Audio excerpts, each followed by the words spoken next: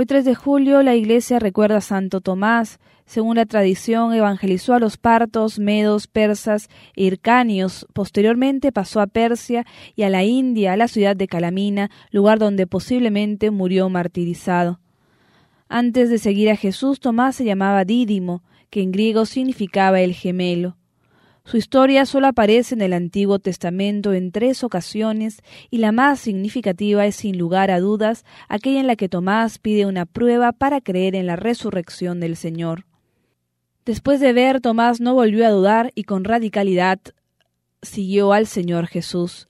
Que ejemplo de este santo podamos ser puros y humildes de corazón para reconocer la presencia del Señor en todas las instancias de nuestras vidas, que podamos confiar tanto en el Señor que sin tener pruebas podamos caminar con firmeza por donde Él nos los va pidiendo.